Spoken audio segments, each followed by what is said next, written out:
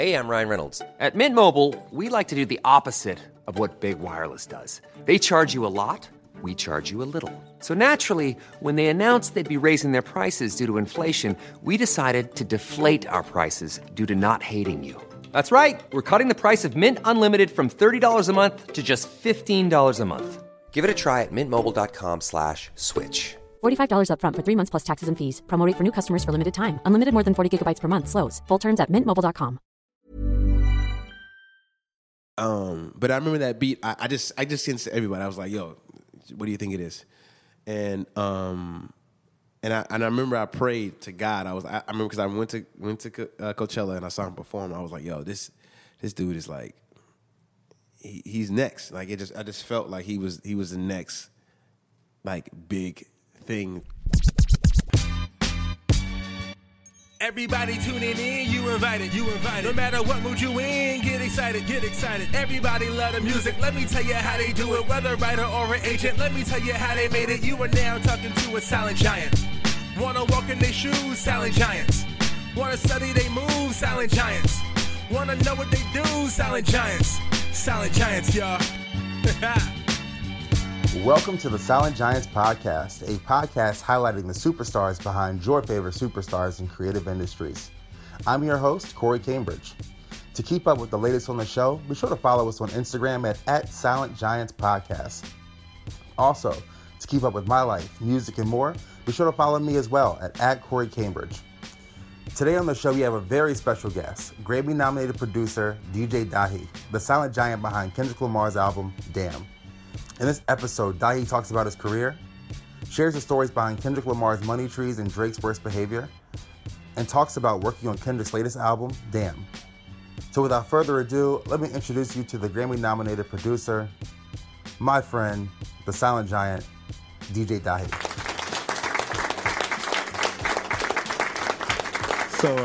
So Dahi, first, welcome to the show, my man. I really appreciate it. Hey, thank you, bro. You know, it's very nice to have you. My man Corey, man, he's the man in New York, man. Oh man, come on, man. You the man in LA. Trying to be. You know, we buy coastal out here, running things. Trying to be. And so tell me about LA, man. What's it like growing up out there? Los Angeles, man. The funny thing about LA, and I think that as a kid you don't realize it, but when you grow up, is just how big it is. It's really divided by freeways, you know, like you have obviously major metropolitans downtown, where it's like, you know, mostly used to be mainly like financial district and a lot of like corporate buildings and stuff like that. And nobody never really lived down there. And then you would obviously, you know, go from work or wherever you live, whatever, and just go down the freeway and just drive to wherever your city is. So in actuality, you never really had to interact with anybody in the entire city based off, and you drive on the freeway and you go home. Nobody fucking with public transportation. You definitely can't be the brother on the bus, man. You can't be the brother on the bus. Look. That divides. In Los Angeles, for sure. Like you're not getting any girls on the bus. Oh, absolutely not. Zero. Absolutely not. It's like it's funny because we were just we were just talking about that yesterday. Like, you know, like if a girl would not holler at you if you ride the bus. My girlfriend's dad was saying he grew up in LA in the 60s and 70s, and he said, yeah, like even back then he was like, what kind of car you drive? He was like, damn, all right. And he moved to Virginia. You know what I'm saying? That's where he lived now. He's like, I don't want to deal with this. You know the LA and New York over here, the two dynamics. Yeah. If I meet a girl in New York, you know she's gonna tell me? What? So what do you do? Okay. In LA? Yeah, for sure. It's not even, LA is not so much it is occupation, but it definitely is like, what assets do you have? You know what I'm saying? like what are your assets? What do you own? What do you because it's just kind of like the way the city is and the people who migrate there. But my experience growing up, I grew up in Inglewood, and then my parents kind of moved around a little bit, but we kind of moved every few years, but mostly was in between Inglewood and Hawthorne, which Hawthorne is like next to Inglewood, which is like the South Bay. But, you know, like I said, the crazy thing I didn't realize was that I I really never really met, or I had interactions through church or through family, friends when I was with like other cultures, but the majority of people that I hung out with was either black or Mexican or black and Latino, or just pretty much anybody from Central America and just African Americans who lived in the city. Because at the time, Inglewood and was probably about like 60. My high school was about like 60% Latino, like 40% black. Okay, I remember one Filipino kid and like one white kid that was in ROTC. I just remember him. Just like this one white kid. I was like, damn, man, you know what I'm saying? You just see that one white kid, you like, damn, I feel for you, man. You know what I'm saying? There definitely was, still heavy blood influence there, blood gangs and Crip gangs in the neighborhood, and but for me, God never really put me in a situation where I was like, I had to kind of deal with direct, gang violence. A lot of I knew friends, and I had friends who either got killed or went to jail or had that whole lifestyle. But for me, my interest was really into that lifestyle of just kind of getting into, some shit or having disagreements with people. It's more like, all right, cool. That's what y'all doing over here. It's all good. But for me, it was always just like, I kind of stayed to myself and played with certain kids in the neighborhood, got into skateboarding, was into comic books, was into anime, was into, music, and that was kind of like my thing, and in growing up in that community, you kind of, I wouldn't say I was a weird kid, but a lot of it was me kind of just separating myself, because I just, sometimes when you definitely go through identity crisis, just like, okay, I'm the black kid who likes this, or I'm the black who fucks with this. I don't know if they fuck with it, but I do. With rap music, I grew up listening to rap music, but it really wasn't a prominent aspect of like, I knew all Tupac's lyrics, or I was fucking with Snoop Heavy or Dre, or, you know what I'm saying, East Side. You just, all these different aspects of just like LA music I knew, but it wasn't like my thing. It was like, oh, okay, that's cool. Or I would know it just by them playing it in the neighborhood around you, or around me. You know what I'm saying? But I never bought a CD. I never had. If I was buying anything, I was probably buying a freaking John Coltrane CD, or because my dad had one or something, more just buying stuff that was playing in the house. My dad would go to the swap meet in El Camino College, called the Rodeum, and empty drive-in movie lot. They converted to like a swap meet on Sundays. Okay. So they just go out there and sell, everybody just sell whatever.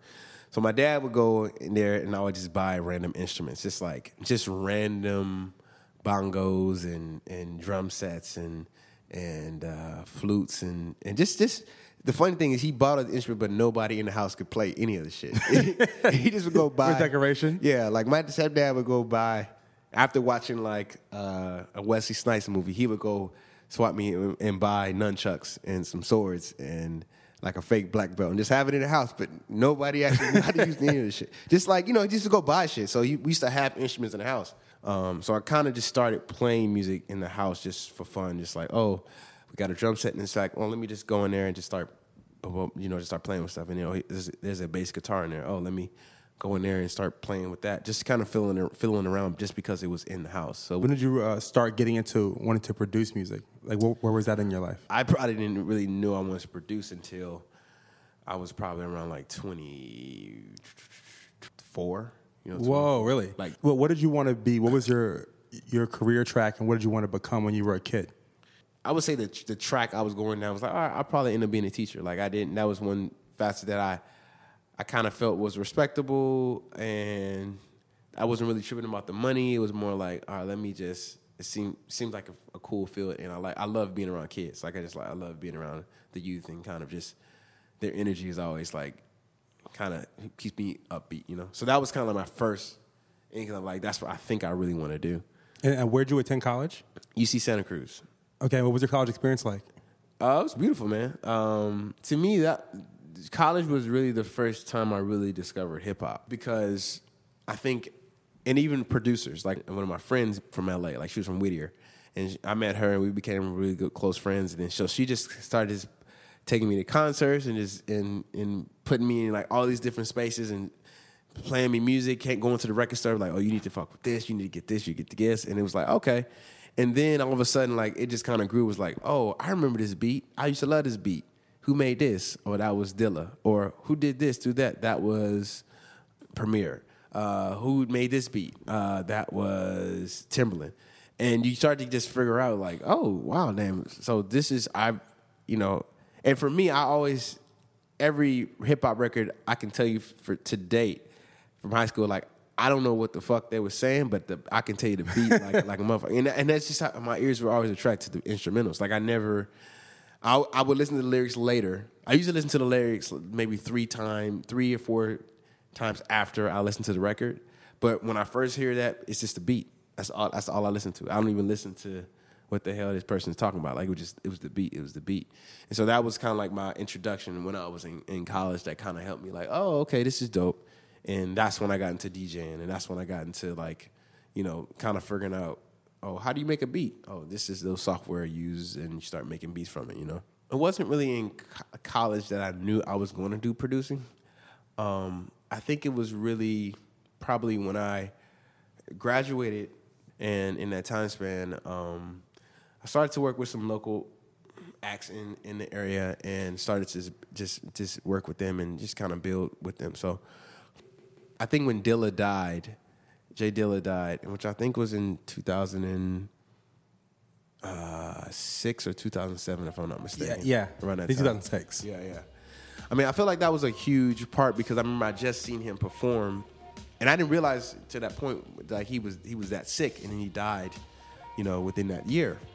And in that time span, it just kind of definitely made me realize, man, I don't have time to really waste if I really have an interest in just doing anything with the arts or doing music or doing producing or whatever. Because even at that time, like, I'm trying to, connect the dots and just get with people. But I still didn't even know if I was going to produce. I was just like, I'm just going to go down there and go to school. Like, I went to school for audio engineering for a year when I moved to LA. And I was like, I'm just going to try to find a side job and kind of figure out, making beats. And that was the goal of it, but I didn't know, like, if I make it, what I'm saying, this is going to happen, because I think I had to take the risk and say, like, I don't want to have a job that I'm sitting in and I'm not really that happy. Like, I would wake up, I'm paid, like, I'm chilling, like, money's in my pocket and, when I have to work, just that 9 to 5 hustle, but also to the release of just kind of getting off work and you just look towards the weekends. Right. Like, that lifestyle is I wouldn't even say it's bad, but I got comfortable. I got real comfortable with that thing, and I was like, no, I have no drive of doing this. And especially in the job, I wasn't happy. Like, I'm constantly looking at my watch, like, damn, when is it 5 o'clock? When is it 5 o'clock? When is it 5 o'clock? Right. And I was music. It was like, you just lose time. So yeah, I just was like, yo, I really want to make this thing happen and make the move, and lo and behold, what I'm saying, I got there, and it took some time, but overall, it was just, I knew I just had to, because I just knew this particular thing I wasn't going to be happy in. Who were some of the early acts you were making beats for? Man. One of the first beats I remember while I was in San Francisco was this rapper named Jernai, and he was a part of a group. I forgot the name of his group, Native something, or I could be wrong, but he was one of the first rappers I sold a beat to in San Francisco for like maybe like a couple $100 or something like that. And I was like, shit, I'll take $100 any day. And what was that feeling like, having somebody like buy your beat? I thought it was dope, man. Like, I thought it was cool. I mean, I think overall it's like I think the idea of selling music is a plus and minus for the fact that I think,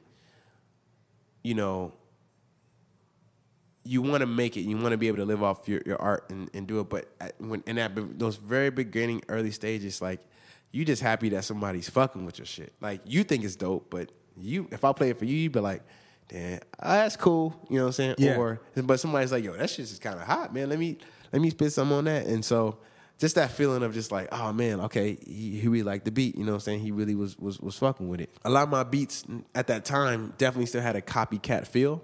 You know what I'm saying? Where somebody's like, oh, this sounds like, you know, something that Black Milk would make. You know what I'm saying? Because Black Milk was like a huge influence in my production because I just always loved his beats. So just kind of like knowing style wise who I took a little piece from here and made it into this, and then that person ended up liking it because I knew, okay, he probably fucks with either Knife Wonder or Black Milk or you know, whoever.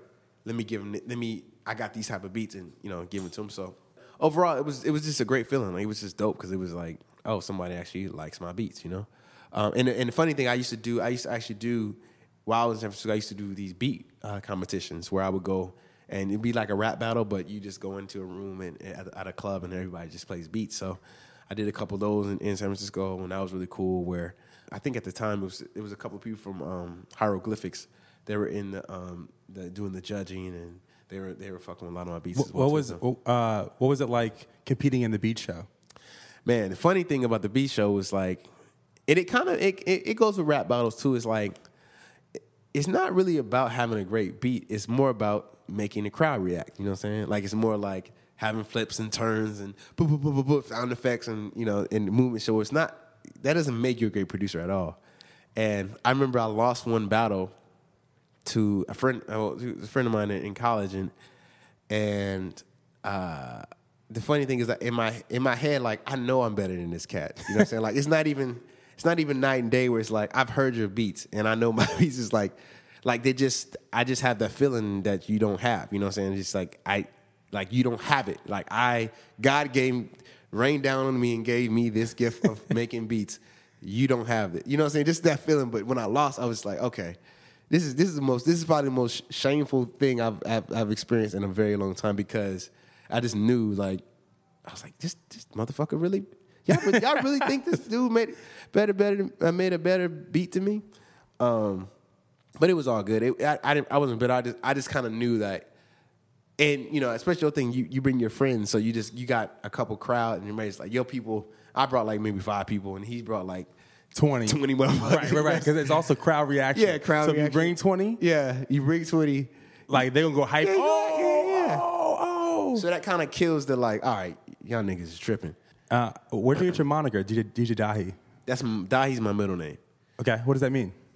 I have no idea. Everybody try to hit me with the since I'm African, what does Dahi mean? I say the great sunshine. Yo, it is what you make it. Yeah, exactly. It's everything. It's all encompassing. Yeah, but no, it's Dahi's my dad's first name. Okay. Yeah. So that's the correlation. Got it. What was the first moment in your career where you were like, yo, I think this is going to work out, me being a producer? To be honest, the first probably moment I knew, I was like, okay, I can actually, like, really, like, make something out of it, was probably when I had the Kendrick Lamar placement. So how did that come about? It came about really from just me working with... Selling a little or a lot? Shopify helps you do your thing however you cha-ching. Shopify is the global commerce platform that helps you sell at every stage of your business. From the launch your online shop stage to the first real-life store stage, all the way to the did we just hit a million orders stage. Shopify is there to help you grow. Shopify helps you turn browsers into buyers with the internet's best converting checkout. 36% better on average compared to other leading commerce platforms. Because businesses that grow with Shopify. Get a $1 per month trial period at shopify.com/work. Shopify.com/work. Hey, I'm Ryan Reynolds. At Mint Mobile, we like to do the opposite of what Big Wireless does. They charge you a lot, we charge you a little. So naturally, when they announced they'd be raising their prices due to inflation, we decided to deflate our prices due to not hating you. That's right. We're cutting the price of Mint Unlimited from $30 a month to just $15 a month. Give it a try at mintmobile.com/switch. $45 up front for 3 months plus taxes and fees. Promo rate for new customers for limited time. Unlimited more than 40 gigabytes per month. Slows full terms at mintmobile.com.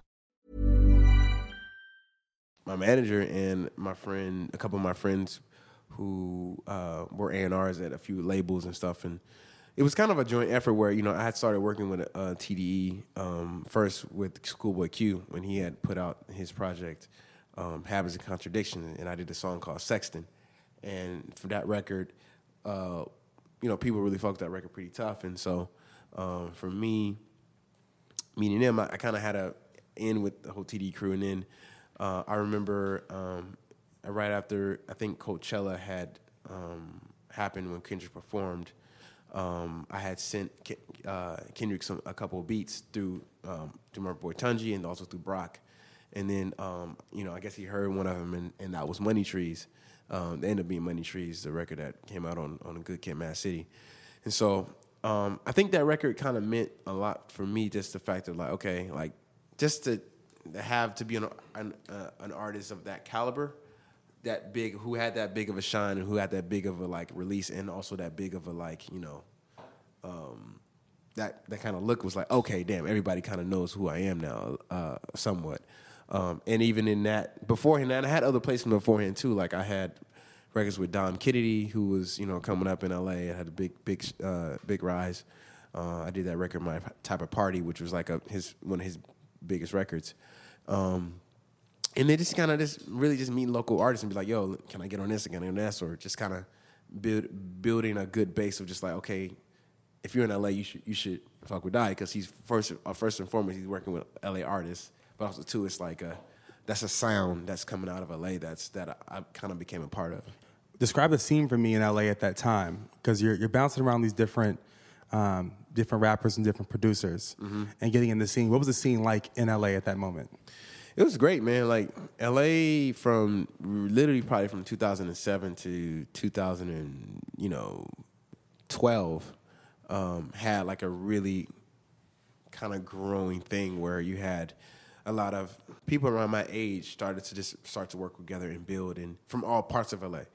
So around 2007, when I moved back to Los Angeles from San Francisco, that's when they called it the New West was bubbling. So you had, you know, Blue, which is a dope artist growing up, and then you had Toronto Air Murray, you had Pac Div, you had Jack Davey, you had obviously Dom was a part of that. I mean, and those are just names that come off the top, but there was more artists kind of like bubbling in that first kind of shine where everybody was kind of like, oh, what's popping in LA? You know what I'm saying? A couple artists got on the Freshman XXL cover. People kind of like, you know, went on these little tours. You and I, that was another group. You know, you had a lot of people who were kind of just buzzing at that time. The thing that I think was dope about that time was that LA was real colorful for the first time. You know, you had cats wearing pink, blue, yellow, like light green, white, green. That's like, if you really think about LA, most LA when they think of black, LA Raiders, you know, Dodger, Kings, maybe Kings, you know what I'm saying, and marijuana, because now everybody smoked weed, whatever. But at that time, if you really look at the artists who came out, like it was like some colorful shit. Like you really be like, damn, like this person's got a whole thing. From aesthetically, that was like, LA was the perfect time to be in. And luckily I was from LA and I lived there, so I was like, oh shit, like damn, all I gotta do is just work with the local artists. And so that, from that standpoint, like you said, me navigating, it was just a blessing, man, because it was natural, and it was cool, because like these are cats that I hung out with. You know what I'm saying? We would play 2K together, NBA 2K, just chill at the crib, be like, oh, it's cool. All right, let's go make some beats, or let's get on some rap shit or whatever. And I just kind of naturally just kind of got introduced to all these kind of cliques of just like artists and stuff. Just basically because everybody was like friends. So at the time, it was great, man. Like it's kind of like, now thinking about it now, it's definitely different. Like, because everybody's obviously older and everybody's maybe hit their 30s now, or hit the, you know, late 20s, whatever. And it's, you know, it's a new energy now, where, and that new energy is, I think everybody has moved to LA. Like a lot of artists have moved to LA. So it's not like, I don't feel the same like, oh, this is an LA thing. I want to fast forward to Kendrick and Money Trees and kind of go a little bit more in depth with that story. So Tunji presented that beat to. It was a couple of different people. It was Tunji, because he worked at Interscope at the time, and then my manager Brock, he was cool with all the TDU cats. Like he worked with Schoolboy a lot. He worked with started to work with Kendrick a lot. So it was a combination of like, you know, both of them kind of like, hey, check this out, or hey, you should listen. You know what I'm saying? So and that was kind of good because you know, when you start to hear this person out of the mouths of like 2 or 3 people, it's like, okay, this person probably got some dope shit. So, but I remember that beat. I just sent it to everybody. I was like, yo, what do you think it is? And I remember I prayed to God. I remember because I went to Coachella and I saw him perform. I was like, yo, this dude is like, he's next. Like I just felt like he was the next like big thing. And you know, I just remember at the time I was working at an art school, not art school. I was working at Marymount College in San Pedro, and I was as a dorm manager. So I was there and I was just working, and it was great because I had a lot of time to make beats while I was, you know, working that job because it was flexible with my time and it wasn't a regular 9 to 5. So I had time to make beats on the side. So I just remember, you know, just sitting in the room and just, you know, going through a lot of ideas that I had made, and it was great because, you know, I think that was one of the first time I really felt like, you know, my intention hit the mark. It was just like, I really wanted it to happen. I made it. I sent the beat out. A couple weeks later, I get hit up. Yo, Kendrick wrote some crazy joint to this record. Come through the studio. I meet Kendrick. I meet Soundwave. I'm hanging out at Top Dog's house, and he played it for me. Me and my niggas tryna get it, yeah, bitch. Yeah, bitch. Hit that house, nigga, tell me, is you with it, yeah, bitch. And it was kind of crazy because I had never heard a record like that before. It was like one of the feelings like, damn, what is this? And then it was like this Outkast trap mixed with West Coast vibe, but also alternative, like left shit. You know what I'm saying? It's like a lot of combination of just like, you know, like I know everybody's gonna like this song. It wasn't just for black people, it wasn't just for white people, it wasn't just for Latinos, Asian, it was just for everybody. So just hearing it for her, I was like, okay, damn, this record actually might do something. When it actually came out, that's just at my job. Like and the funny thing is a lot of the students knew I made beats, so they knew I was working with Kendrick and stuff, and it was just like this, you know, you just start getting the phone calls. It's like, yo, this song is crazy, or this is really dope, and So you were working a job when it got released? Yeah. I was working a job till. I didn't quit the job. I didn't even quit the job until maybe 2 or 3 years after the album came out. Just because I had to still, you know, pay the bills, man. Wow. Yeah. You still, you think you get a placement on a major record, it's cool, but you're not making a lot of money at the very beginning. It's just like it's a build. So, and so you were working a job when Worst Behavior came out? Yep. So working a job when Worst Behavior came out. When Worst Behavior came out, that's when I was like, okay, I think I need to quit. That's when I was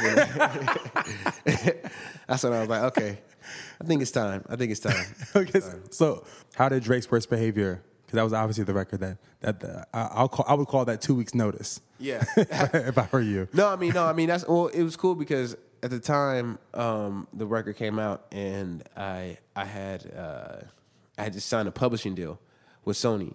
So initially I just made the beat from me kind of just hanging out at the studio one day and just experimenting and not really having any idea of like what this beat was going to be. I just was like, yo, I have this kind of groove idea in my head, and I was just playing with some different percussion melody stuff, and it was like, oh, this is kind of cool. And then I think when I made the beat, I didn't send it to Drake at all. Like I didn't send the beat out to anything. I just sent it to my manager. He sent it to them, and then I think I got a call back. It was like, yo, can you send the files? Because I think we got one. And this was maybe 3 or 4 weeks before the album was supposed to come out. And I guess they had wrote an idea to it and really finished the song within like a couple of days. But then I got an email from 40. 40 was like, yo, what's up, Dahi? Got your email from blah, blah, blah. Can you send us the files for this record? Like, we working on it and trying to get it real. So I was like, oh, that's serious. You know what I'm saying? You just like, that means something. And then I think Drake called me like that day or that night or something. He was like, yo, I'm in LA. I want to play you the record. Shit's fire.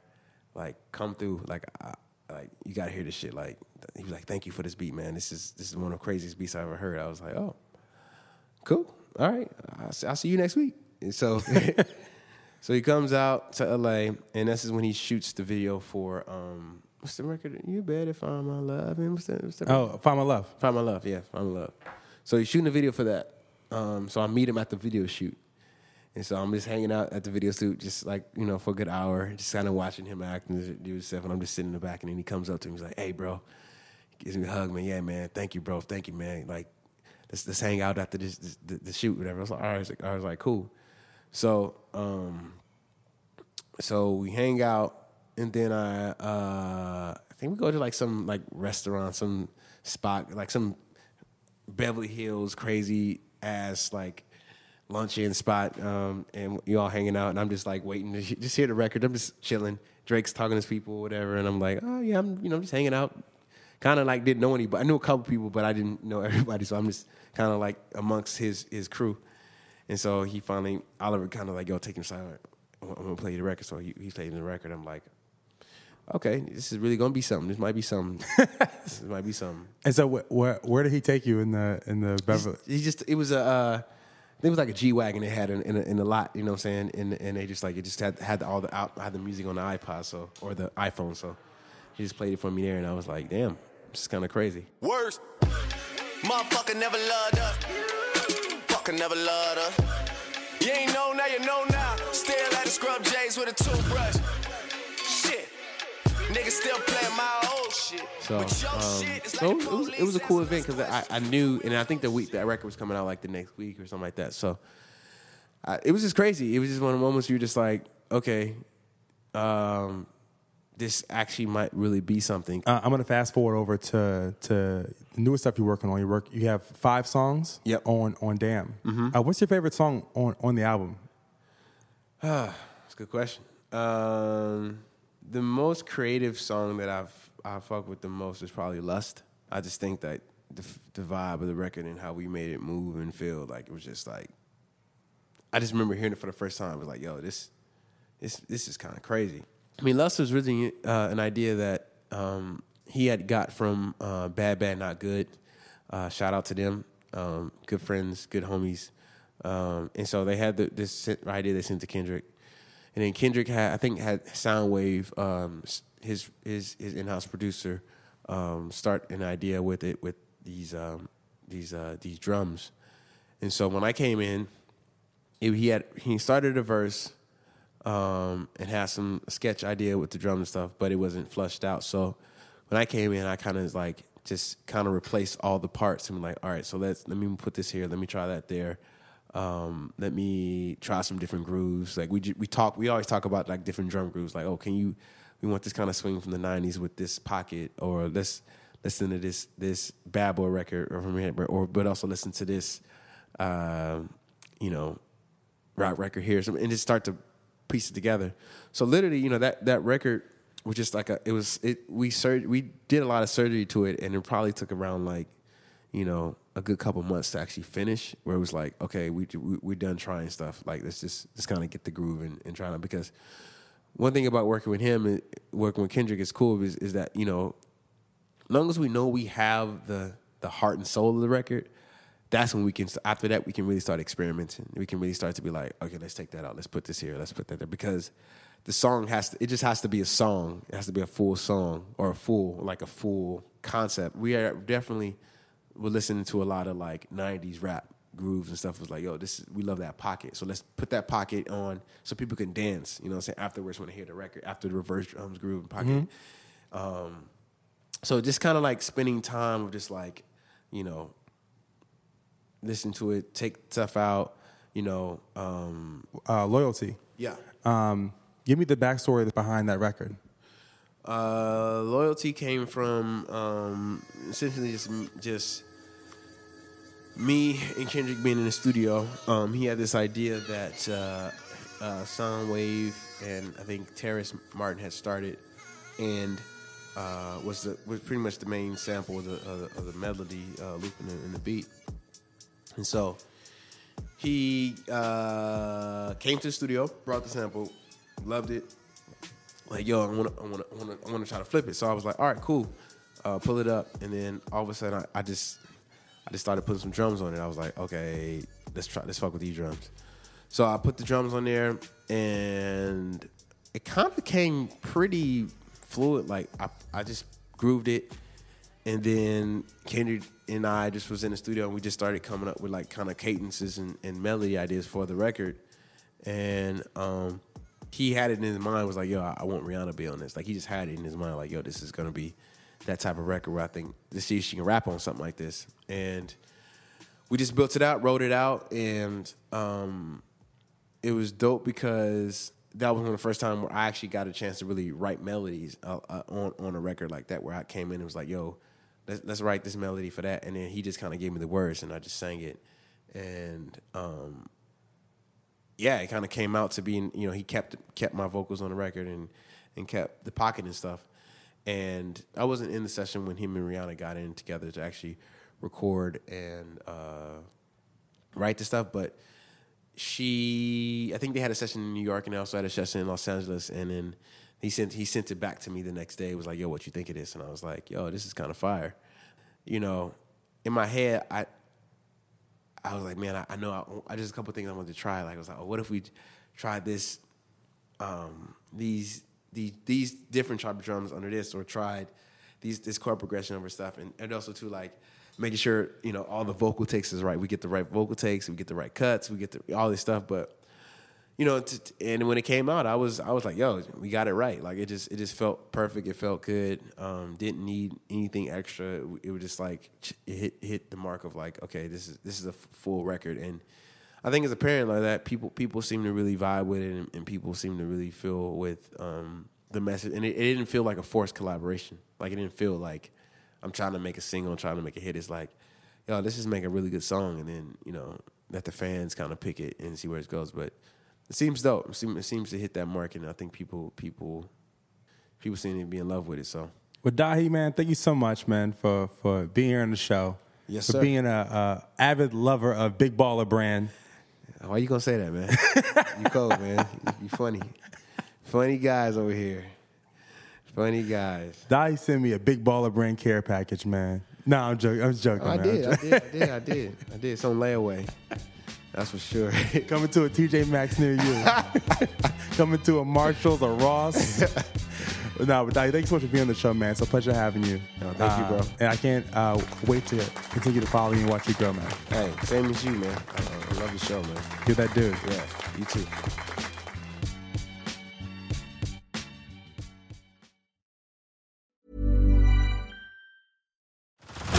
Head over to Hulu this March, where our new shows and movies will keep you streaming all month long.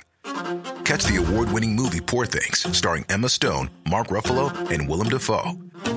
Check out the new documentary, Freaknik, The Wildest Party Never Told, about the iconic Atlanta street party. And don't miss FX's Shogun, a reimagining of the epic tale, starring Anna Sawai. So, what are you waiting for? Go stream something new on Hulu.